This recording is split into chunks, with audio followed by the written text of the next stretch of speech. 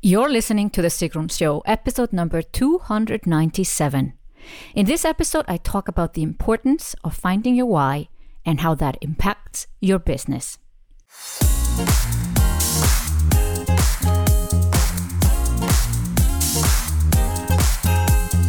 Welcome to The Sigrun Show. I'm your host, Sigrun, creator of SUMBA, the MBA program for online entrepreneurs. With each episode, I'll share with you inspiring case studies and interviews to help you achieve your dreams and turn your passion into profits. Thank you for spending time with me today. Building an online business takes time. I share with you proven strategies to help you get there faster. You'll also learn how to master your mindset, up-level your marketing, and succeed with masterminds. Today's episode is about the why. How to find it, and why it's so important for your business. In the beginning of my business, I didn't really know my why, but once I knew it, my business started to take off. Go to sigrun.com/297 for the show notes of this episode and to sign up for my free video series, Build Your Dream Business.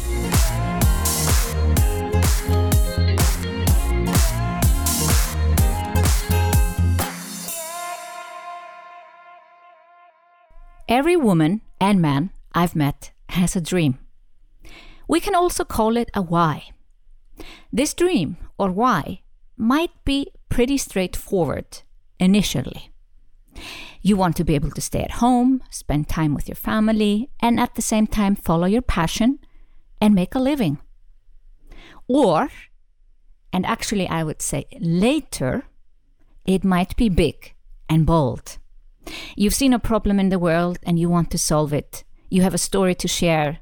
You want to inspire others to take action. 6 years ago, I was without a job and sick.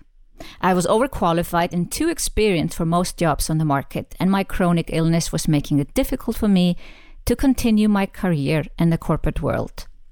My dream, or why, at that point, was pretty straightforward. I wanted to be location independent so I could spend time with my family in Iceland whenever I wanted, while having a home base in Switzerland with my husband and stepsons. I also wanted to have flexible working hours so I could take care of my health and go on daily walks any time of the day. I had always thought about starting my own business, but I also kept telling myself I needed to wait for the perfect business idea. When I found myself unemployed for the second time in 2 years, I stopped waiting for inspiration and actively searched for my business idea. After many months of searching for the perfect business idea, I realized that it had always been there, right in front of me. I'd been a successful CEO for 10 years and a business consultant for startups. I knew how to start, build, and scale successful businesses. I felt like the boy in The Alchemist who goes off searching the world only to figure out that what he was looking for was right at home. My vision became clearer, and it was big and bold. And finally, only a few months ago, I came up with the one short sentence that describes my why. Accelerate gender equality through female entrepreneurship. So this vision wasn't so clear when I started my business, but I kind of knew of it. So I decided to work with female and online entrepreneurs, helping them find the right business idea based on their passion, build their online service-based businesses, and scale them with online courses and masterminds. The success of my clients followed quickly, and I saw them go from 0 to multiple six figures while I built my business to $1 million. Did I just discover my why in one day? No. It was always there, just like yours has always been there. But we forget about it. We don't make it a priority. And that's a story that is also often hidden. But there's something that guides us. So it feels like my why was always there. And if I wanted to make my business story a bit prettier than it actually is, I could have said, oh, I always knew my why. I always knew why I wanted to work with female entrepreneurs. But that's not true. In the beginning, it was really just about the lifestyle I wanted. And that's how I have also focused on helping my clients. In the beginning, it's often about what you want to achieve. It is actually never about money. Not really, but more what money enables you to do. But once you're further in your business, and for some people, it might be at the beginning as well, if they have been thinking a lot about it, they might have a big and bold vision of wanting to change the world positively. And the business is just a means to either get the money to be able to do it, or you do it with your business. And that's what I am doing. So my why, when I got so clear, I would say probably in my third year of business, I got super clear on it. And then I got much clearer on who was my ideal client. I got clear on how I wanted to help my ideal client. And I had this force or carrot in front of me to make bigger and bolder decisions. For instance, why do a podcast? Unless you have a big and bold vision you're following. Or why do a live event? Or why do a conference? Which is what I'm planning in 2020. I'm planning a big conference. It's very scary and exciting at the same time. And I would never, ever have decided to do that if I didn't have a why.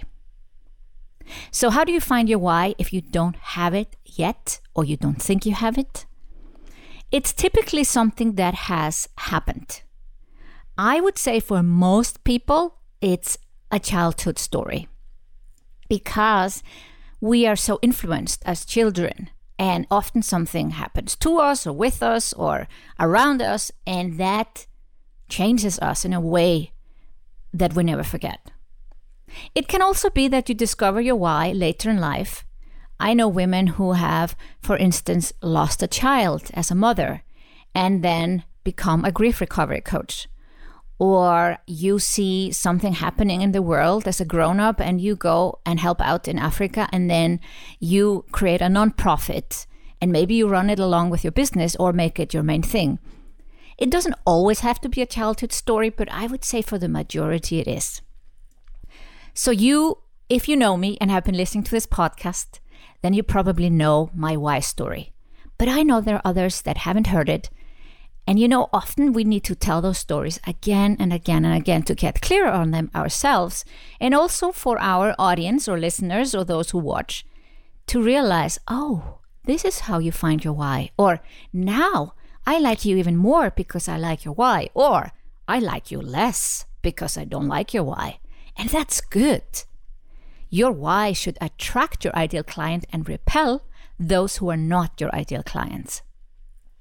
So I grew up believing I could do anything I wanted to do. And I'm really grateful to my parents to have installed this belief in me.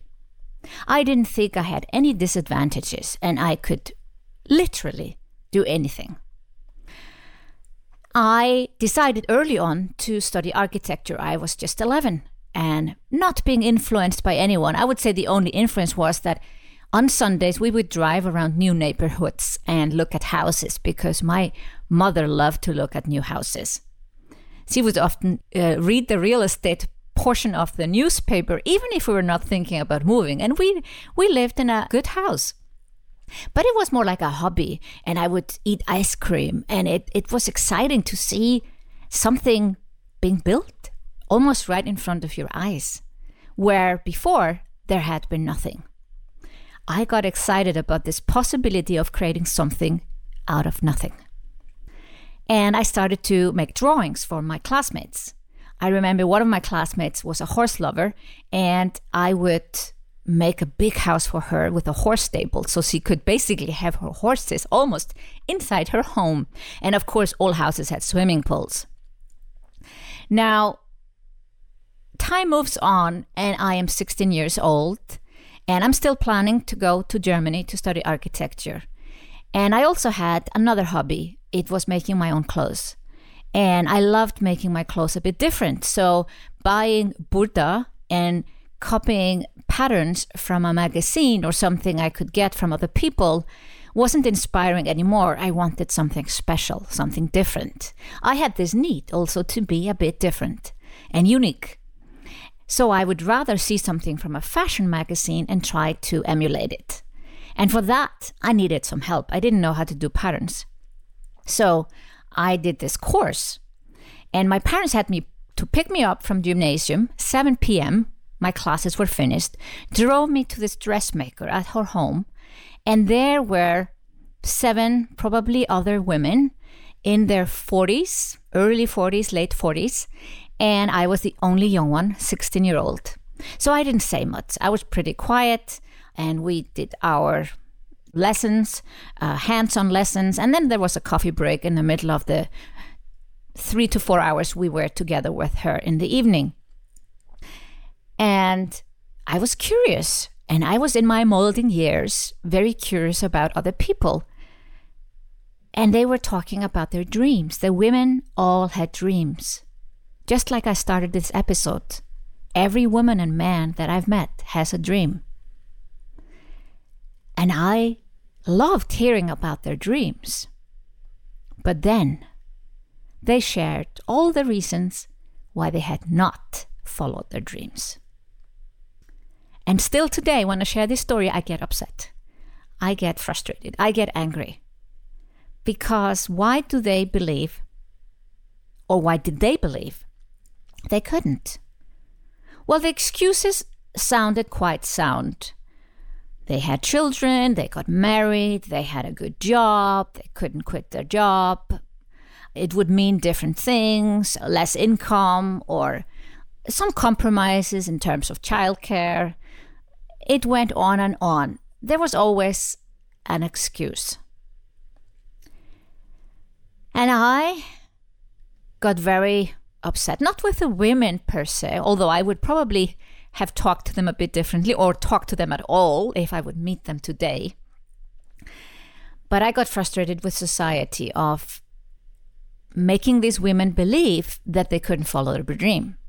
Because I made that connection. I thought there is something in the, not really in the environment, but more in the social surroundings that allows them to look at all these things as excuses instead of just saying, I'm going to make it happen. I'll do whatever it takes. I'll make it a priority to follow my dreams. And there was nothing like that. I became a feminist. I was much more curious about gender equality. I started to think that we need to change society, and I make a big decision not to have children. I do have children today. I have 2 wonderful stepsons that are 13 and 15. But I made this big decision because I felt, well, I want to follow my dream. So if their excuses are true, which I felt at that time that they could be true, then I need to make some changes because I want to follow my dreams. Now, today I know these excuses are not true. Iceland is number 1 in gender equality in the world, was already at that time pretty much in the top 10, and these were excuses. And I decided I was never going to use excuses to stop myself from following my dreams. So that was the big decision I took. So when it came to me a few years later, moving to Germany to study architecture, and I had a boyfriend of 3 to 4 years already, and he said, why do you need to move to Germany? Can you not just stay here? And I said, no, I need to move to Germany to follow my dream and study architecture. It was this decision at 16 that helped me make decisions. And again later in my life, there were often big decisions to be made, and I knew why I needed to make them. Now, in the beginning, or for many, many years, until I basically started my business, this was a decision-making tool for me personally. I wasn't really using it to help other people. And when I started my business, yes, my why, my dream was to location independent. So I didn't want to be stuck in Switzerland and just have 20 days holiday, which is what you have as an employee. No, I wanted to be able to hop on a plane, don't worry about the cost of the flight fare, and be with my family when they needed me, when there was a reunion from my high school, and then when my dad got sick, now just over 2 years ago, I was so grateful to be able to do exactly that. Just hop on a plane and be in Iceland and continue to run my business as if nothing had happened. But already 2 years into my business, I realized I didn't need that much to make this dream, vision, or why a reality. Pretty much in my second year of business, I was able to do this. I was location independent. I could work whenever and wherever I wanted and take care of my health. And I started to look for my bigger vision. And then again, I was like the boy in The Alchemist. It was already there. It had always been there. I just had it lit it up. I had it made it the biggest thing that I'm aiming for. In 2017, my business skyrocketed. I tripled my revenue. I had been doubling it before. And last year, I made the big, bold decision to book a venue in 2020 for a conference. It now has a name, Women Entrepreneurship Forum. This conference is not about me and my story.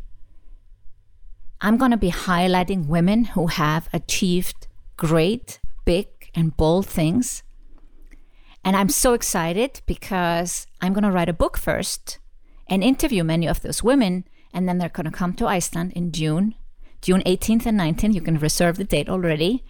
And in 2020, and speak from the stage there in a fiercely red room that I feel was just made for me. And as you can see, I would never have booked this venue and made this bold decision of filling up a conference with 1,600 seats if I didn't have my why. Your why doesn't have to be changing the world, but typically you are helping people. You can't have a business if you're not helping people. Figure out what your bigger, bolder why is. Yes, we always have a dream that is a little bit more achievable in the beginning of our business, but then this big dream has to come forward so that you can continue and to scale and grow your business. So figure out your why, and your business will thrive. Go to sigrun.com/297 for the show notes of this episode and to sign up for my free video series, Build Your Dream Business. Thank you for listening to The Sigrun Show. Did you enjoy this episode? If you did, please share, subscribe, and give the show a review on Apple Podcasts. See you in the next episode.